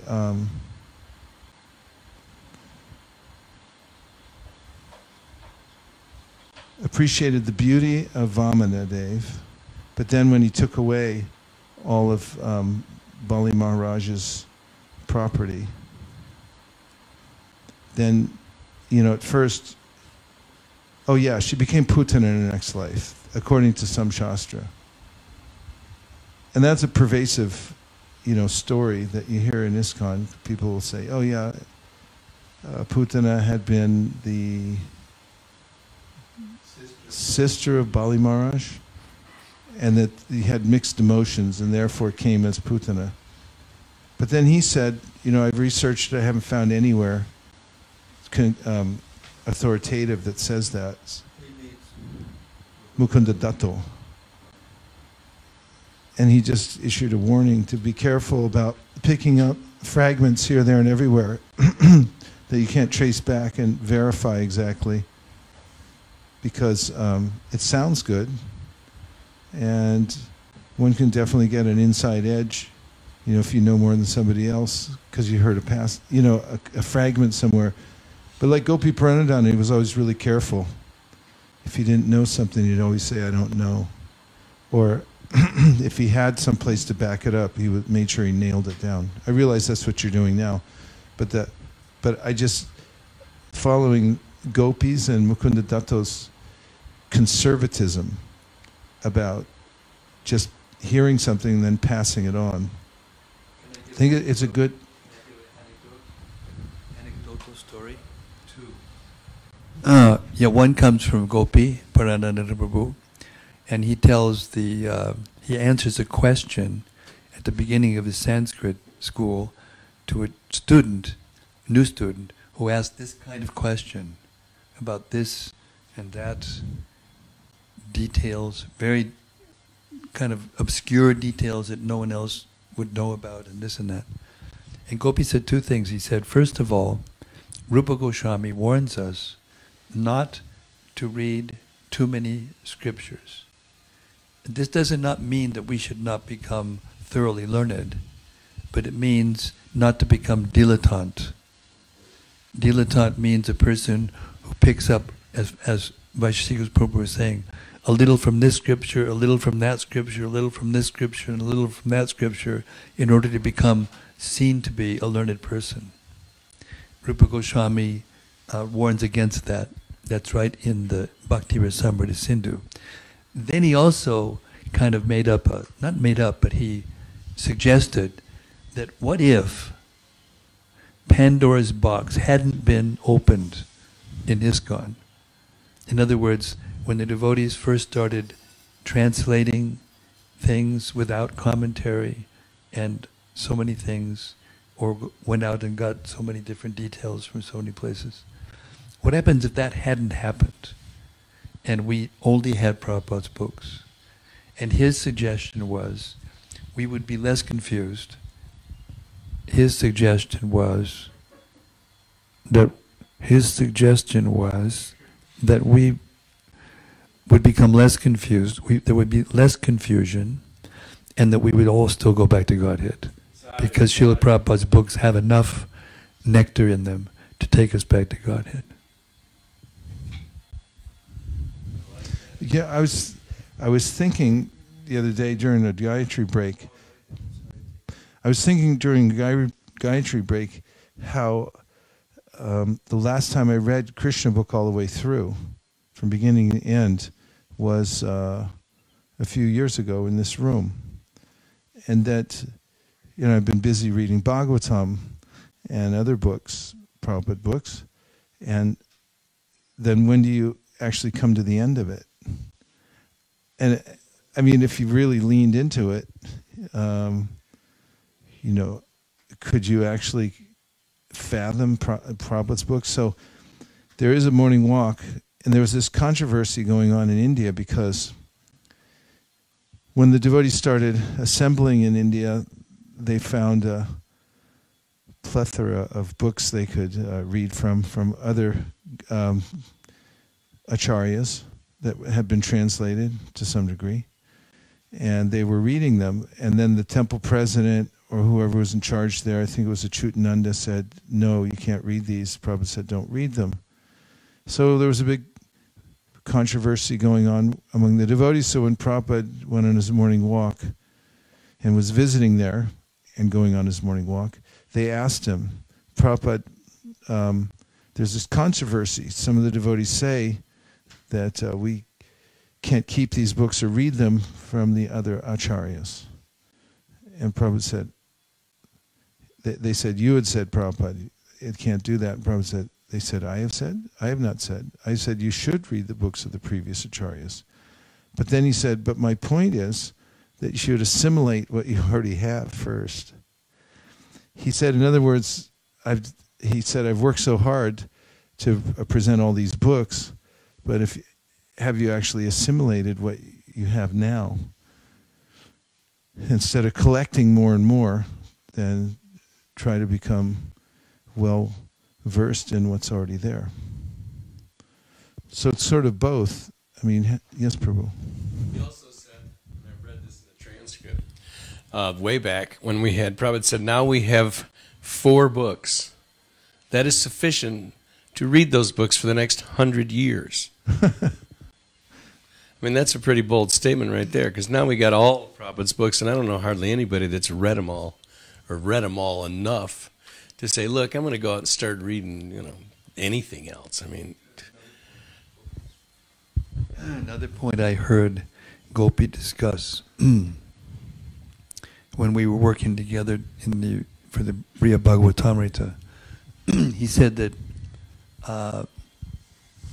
it isn't always a good idea to take the bits and pieces of Radha and Krishna's pastimes from different Puranas and put them together. He said they're not really meant to be put together like that.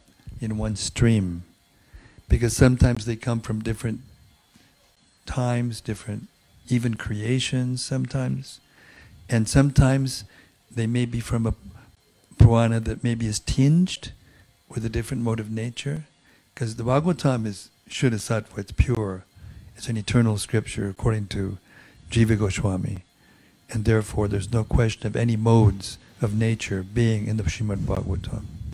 But there's 18 major Puranas, and they're tinged with goodness and passion and ignorance, 6 of each. And therefore, it's not actually recommended to try to put it all together into one flow. It may Gopi Pranadana told me that it may sometimes lend itself to rasabas or incompatibility, Therefore, he was very, very strong on this point, that we should stick to the Bhagavatam. Try to assimilate the whole Bhagavatam in one lifetime. Of course, then he was running the Sanskrit school, and their main purpose was to translate new literatures. The main purpose was to be Bhagavat. Yeah, but one of the purposes of the exercise was that the Sandarbha, and there's still that push by the BBT to come out with Sandarbhas and any of the other books that Prabhupada mentioned that he wanted to come out. So there has to be some balance. And the point I made earlier about assimilation, I think is helpful, because we should really try to assimilate what we already have, but it doesn't mean we should be unaware of the canon of other literatures, and that we couldn't cross-reference them. But I think it's also important to wait until they're reliable translations that have been edited properly, because nowadays people can go to the Rasa Bihari Lal's, which I heard is way down. The sales are way down now, I think because of digital and things like that. Oh, I know who was telling me. He says there's not many Europeans going there, and Russians don't buy as many books or something. I forget. It's just a different demographic. But in any case, you can't always trust what's there, because they just put together anything and try to make it look okay. I'd like to confirm what Vaisheshika Prabhu just said as having come directly from Gopi Pranadana Prabhu, because he gave me a list personally of 100 titles that he thought that the BBT should translate. But your point about the translation should be proper is actually the qualifying issue from what I was saying. Not that I'm saying that we shouldn't, research and this and that. It's just that there's a way that Krishna's pastimes, if you try to put them together as like a jigsaw puzzle from different Puranas, and sometimes it doesn't quite fit, sometimes it does. But it's definitely a fact that Prabhupada wanted the BBT to continue to and this is also coming from Gopi Pranadana and Jayadvaita Maharaj, who I was working with. He definitely wanted the BBT to continue to be the greatest or largest or whatever publisher of the literatures, the Sanskrit literatures. And when the Nectar Devotion came out, Prabhupada famously said, read the book, don't ask me, Prabhupada, what's this? Read it once, twice, thrice, and then you'll get it. So, somebody says, I already read Prabhupada's books, I'm going to go read every, I don't know anybody that once, knows. twice, thrice. Yeah. And then, what was famous? We tried to read the Nectar Devotion in one day once in Denver. Kashiram and me. We stayed back and we started early in the morning, and we passed the book back and forth. It's a long day reading. Okay, well, this is the last point we got from our Indranuja Prabhu. I was just wondering if both of you could comment. A lot of people are running off to the midnight bathing in Radhakund. What's the praman, and what is our mood about this? You can go to Radhakund. No harm. That's you go to Radhakund and you'll at midnight and you'll be in ecstasy, because you'll pick up the enthusiasm of all the people down there, going take around, and it's Radhakund. So it's a really ecstatic thing to do if you like to stay up at midnight. There's another bhava, which is staying regulated and continuing to hear the Krishna book. Or you can be in another mode, which is, more on parikram and, pushing yourself physically out there on the marg, which we used to do, and then going down to the midnight soiree. But it's got its own benefits.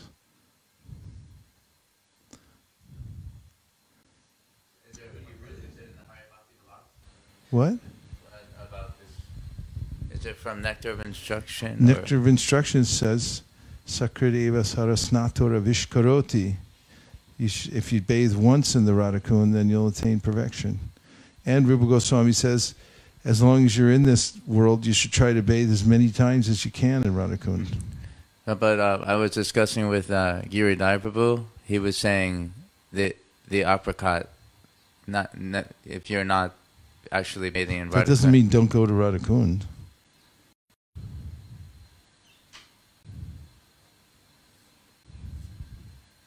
I think it's safe to say that to properly bathe in Radhakund, you should take the verses before that last two verses and assimilate them into your character. And then you can bathe in Radhakund. Actually, in other words, what I'm trying to say is that you can bathe in Radhakund, and anybody can bathe in Radhakund, and they get great benefit. But to get the full benefit, you have to be qualified. And not everyone is. Therefore, Srila Prabhupada once, when one of the first times they went there with the devotees, they would play and, jump from the sides. We all jumped in. I know. And Prabhupada... And then he told us, because we were immature, he said, don't do that. Yeah, he said it's sufficient to put the drops of water on the Radhakund on your head. And he said that is non-different from bathing in Radhakund. So it's an individual thing. When you start, what's our praman? What are we supposed to do or not do? It's not like that. Each individual person has their, their guidelines, that Prabhupada said. Don't be frivolous. Don't just play around. That's Radharani. It's Radharani. You're going to go in with your feet. That means you better be very, very careful and in the right mood, etc., etc., etc. And that brings us to the cow break. We'll be back here at 5:30. Hare Krishna. Gaur Premanande Haribol. Nachari Armarman, Nachari Armarman, Nachari Armarman, Nachari Armarman, hey, Nachari Armarman, Nachari Armarman, Nachari Armarman, Nachari Armarman.